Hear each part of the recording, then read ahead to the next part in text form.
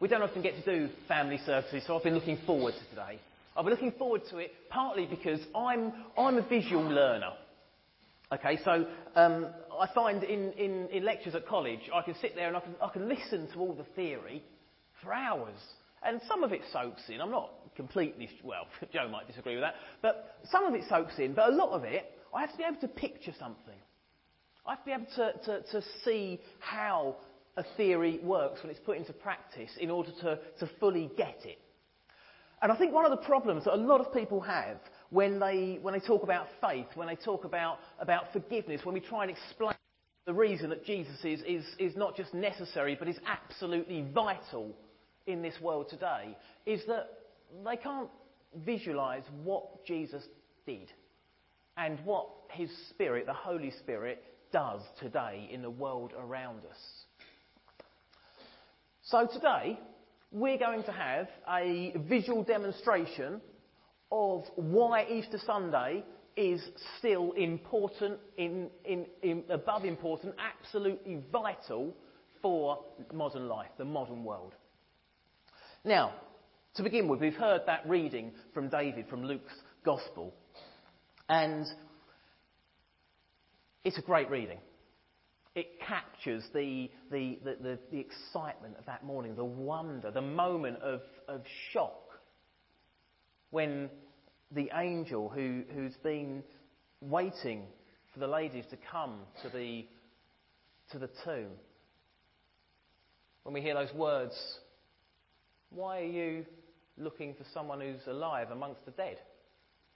And they have that moment of shock and then that sudden moment of realisation of what's just been said. Now, in Matthew's Gospel, it talks about an earthquake taking place as the ladies approach the tomb. The earth shaking. And you might think, well, hang a second, that's a pretty major detail. How does Luke not mention an earthquake? How does he sort of gloss over that minor detail? That's a pretty big thing to forget. But you see, that's the beauty of the Gospel, isn't it? If they were all exactly the same and recorded exactly the same level of detail and left out exactly the same details, then we'd look at them and say, well, clearly they're just all identical. But they're not. They all record different aspects of what happened to Jesus and what happened in Jesus' time. And so, on Good Friday, some of the Gospels recall a time of darkness as Jesus hung on the cross.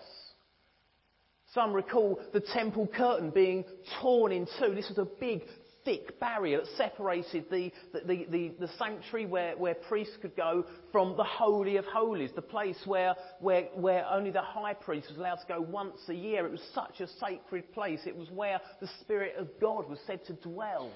And that curtain was torn from the top all the way down to the bottom. Couldn't have been a human act because it wasn't torn from the bottom upwards. It was torn from the top because God initiated the action.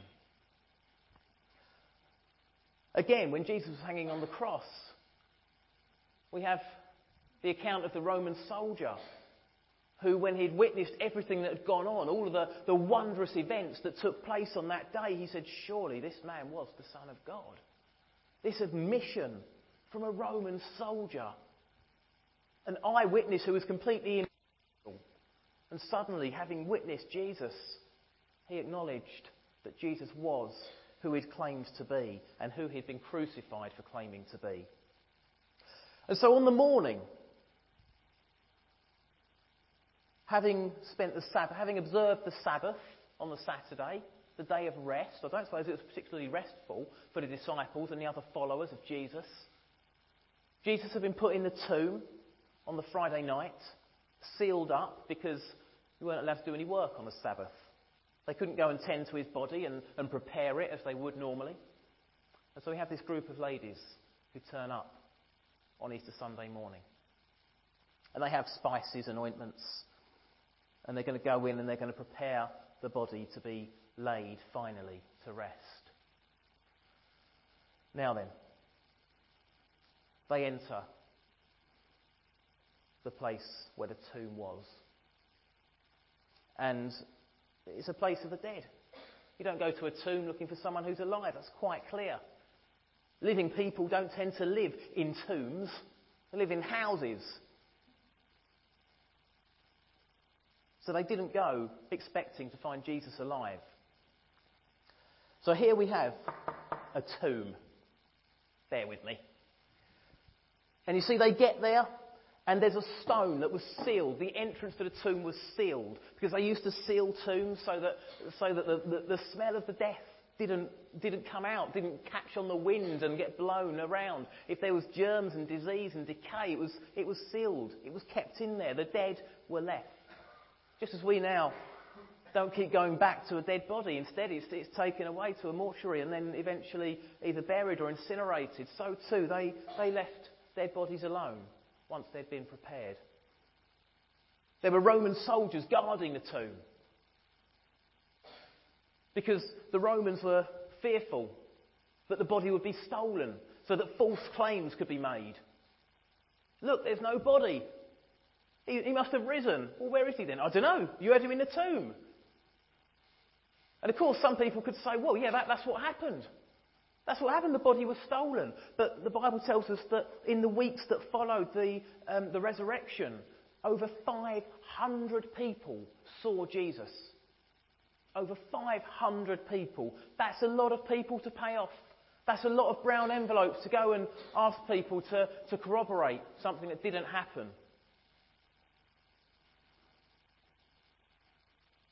So the ladies turn up to the tomb, and the stone is rolled away. The tomb is open. And when they go in there and have a look, the tomb is empty. It is dark, it is cold, it is maybe a bit damp, but it is empty, save for a pile of grave clothes.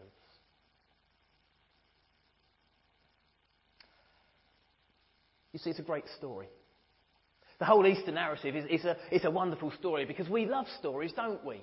We love stories that kind of start with good news and then get worse and worse and worse, and you think, oh my goodness, this is tragic, this is awful, this is painful.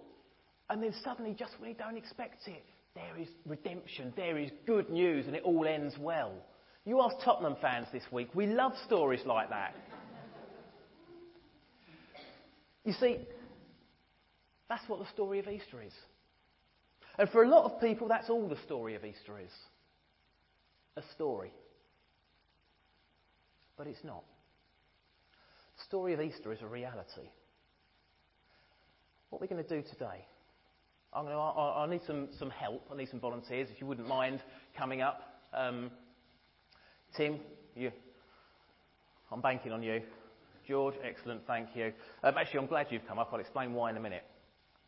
Right, what I would like you to do, we've got here sheets of paper, okay? And what Jesus did, when he came out of the tomb, he didn't turn around and push the stone back and close it. He left the tomb open. Now, of course, he wasn't in there. He was alive. The resurrection was complete. Jesus was living and breathing and eating and sleeping and walking and talking and teaching and doing everything that he had done before the cross. Jesus didn't need the tomb anymore. He could have just put the stone back, but we're not told that he put the stone back. We're told that he walked out and left the tomb open and empty. So what we're going to do today is we're going to demonstrate something. What we're going to demonstrate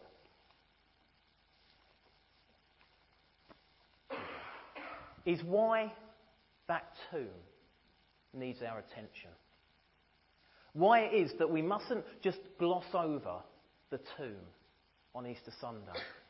Because, of course, Jesus doesn't stay in the tomb. It's right that we cast our minds to Jesus. We fix our eyes on him, the author and perfecter of our faith. Of course, that is right. But we need that open tomb.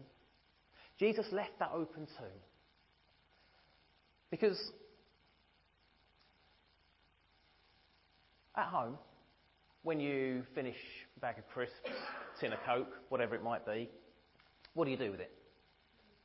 Chuck it in the bin. That's right, exactly. You chuck it in the bin. or you wait for someone else to come and take it and chuck it in the bin. That might be closer to the truth, I don't know. That's right. And once it's been put in the bin men come and pick it up and take it away, and we never see it again, do we? We never see it again. We're never confronted with our own waste and our own rubbish. And it either gets taken to a recycling plant and turned into something better, or it gets taken to a landfill and dumped, or it gets sent to another country for them to dump it for us. And there are these places, these landfills, that are just disgusting. They're just full of all of our waste, all of the rubbish that we produce, all of us, and that everybody has done. There's, 65 million people in this country. That is a lot of rubbish. But you see, we produce a lot more sin than we do rubbish. Because every single day, in some way, people sin. We can't get away from that. We can't. And Jesus doesn't say, you sinner, get in that tomb. What Jesus does is he says, you've got two choices. You can either take your sin, take your rubbish, and you can chuck it around. And you can leave it. You can't clean up your own rubbish. You haven't got your own landfill, have you? There's a limit. You can stick it in your back garden for a bit. You might bury it under the patio for a bit. But it's going to get to the point in the not too distant future where you simply cannot cope with the amount of waste, the rubbish that you've produced. And then what are you going to do? You could move house, yeah? Who's going to want to buy a rubbish dump? You've got to deal with your own rubbish. And Jesus says, if you want to deal with your own rubbish, then fine. Chuck it on the floor. Just leave it lying around. Live amongst it. Or, there is another option. There is another option which he gives us on Easter Sunday. So what we're going to do today, I've given you sheets of paper, okay, just little sheets of paper. And over here we have a pencil case full of pens. And what I'd like you to do, these people are going to join in. They're going to put their hand up, and what they're going to do, if they want to, there's no obligation, but if you'd like to, get a sheet of paper and a pen, and just write on there a sin. I'm not asking for detail. It's not confession time or anything like that. Keep it generic. Don't put your name on it. Just write it down, and then screw it up and chuck it on the floor, preferably towards the front or in the aisle. If you haven't got a throwing arm on you, that's where George comes in. He's got a wicked throwing arm, okay? So I'm sure he'll be happily bowled it to the front. But just write a sin, any sin, and then chuck it to the front. Would you like to start giving out sheets of paper to those who would like to? And if anybody needs pens, they could be provided as well. I'm going to do one while I'm waiting.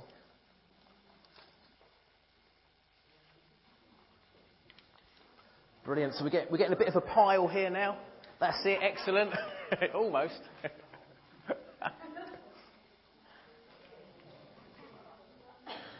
Look at that. There's some impressive throwing arms out there. This is good.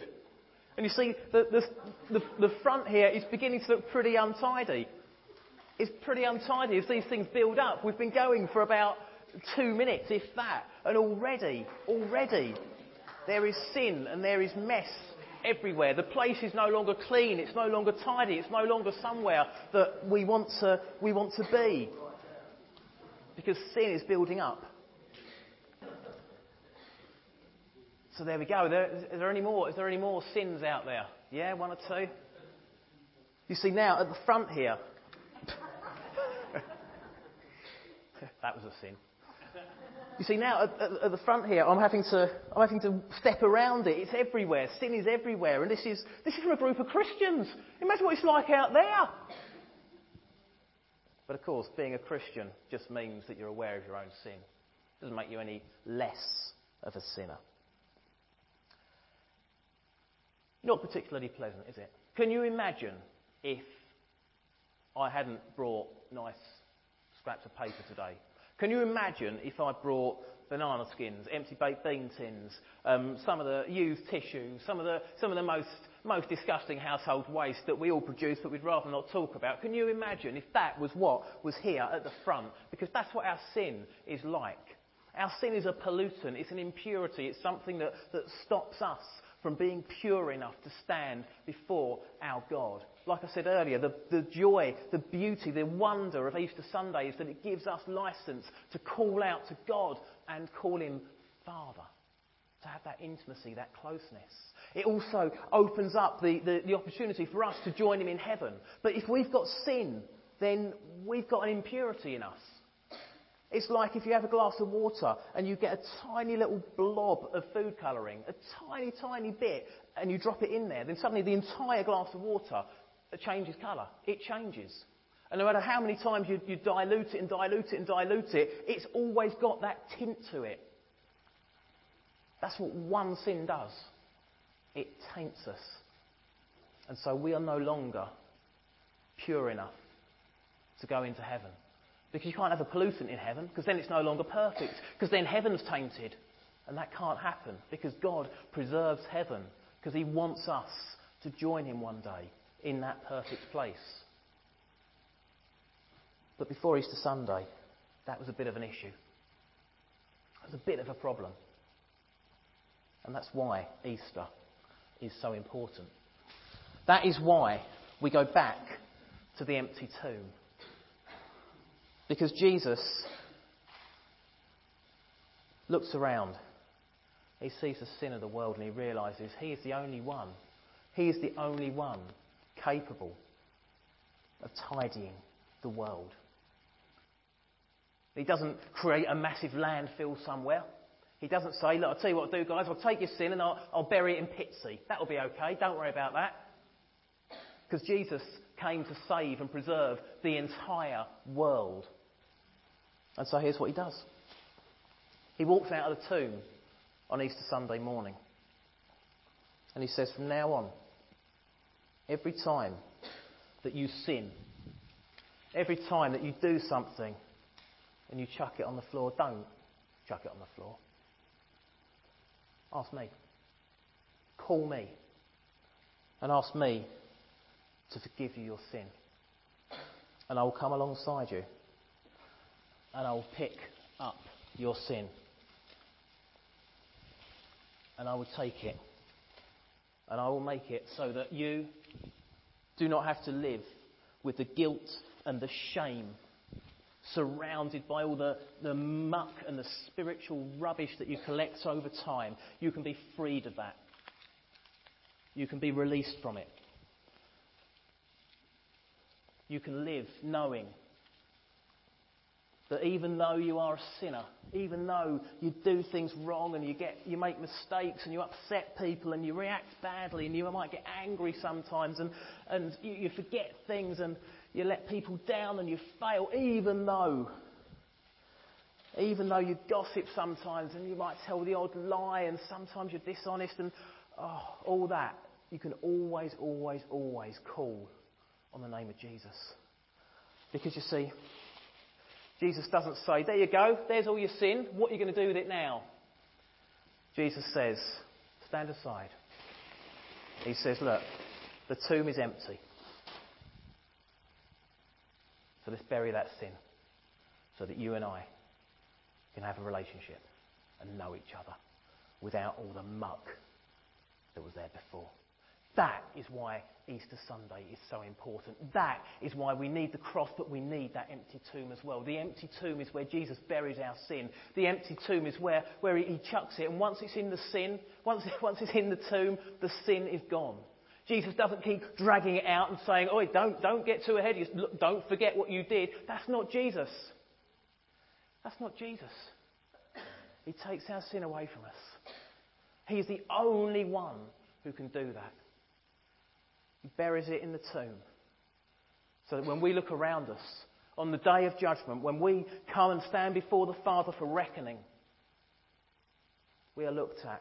And through Jesus, through what Jesus has done for us on Easter Sunday, because he left that empty tomb, he and us can join the Father in heaven. Now, of course, all those sins that we've just collected, they were personal sins.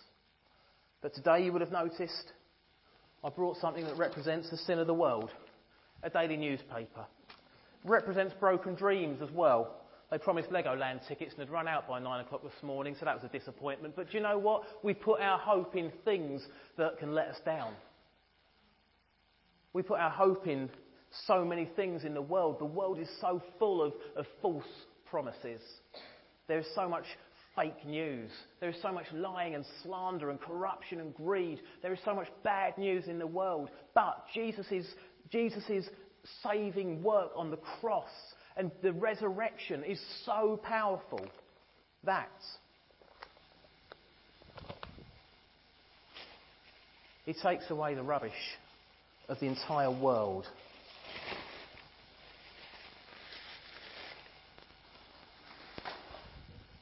Chucks it in the tomb and says, if you choose to follow me, then through me you will join with your Father in heaven.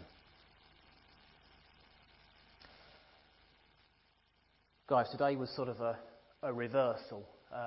You got the reward before you'd actually done the task, but there are some eggs left, and I haven't actually asked Joan for permission yet, but I'm sure you can probably take one more on your way back to your seat. So look, thank you for coming up and helping out today. I hope that's helped you, and I hope it's helped you as well, just to visualise, to picture why Easter Sunday is so important, why that empty tomb shouldn't just be glossed over and forgotten about because it's a tomb and Jesus isn't there, so we don't need to be there. Actually, we need that tomb. We need that tomb because we all, every day, have something to chuck in there. But the important thing is that because of Jesus, because of Easter, when we chuck it in there, when Jesus takes it away from us and says it's in the tomb now, He forgets about it. And so can we. So I'm going to pray for you. I'm going to pray for you. I'm going to thank God for His amazing, amazing work and for His love for us. And then you can grab an egg as you go back to your seats. Thank you. Heavenly Father, thank you so much for this day. Lord, thank you that you have done such an amazing thing for us that nobody else could do, that we cannot do for ourselves. Lord, thank you that as we look around this world and we see the wonders of the creation that you have given us, we can be thankful that we can not pollute it with our spiritual muck, with the mistakes and the stupid things that we do so often. But Lord, because of you, because you do not fill that tomb, you fill our hearts. That means that our sin does not fill our hearts, it fills that tomb. Thank you for these young people here today. Father, thank you that they are all fantastic young people who are loved by so many people, but most of all, they are loved by you because they are so special in your eyes. So Lord, I pray for your blessing upon them. I pray for your blessing upon everybody here today, that this Easter time will be a time where they feel released from any guilt for anything that's happened in life, and that they can look to you, fix their eyes on you, the author and perfecter of their faith, and that together we can join and we can recognise the name of Jesus and we can say, Amen. Amen. Thank you, Lord.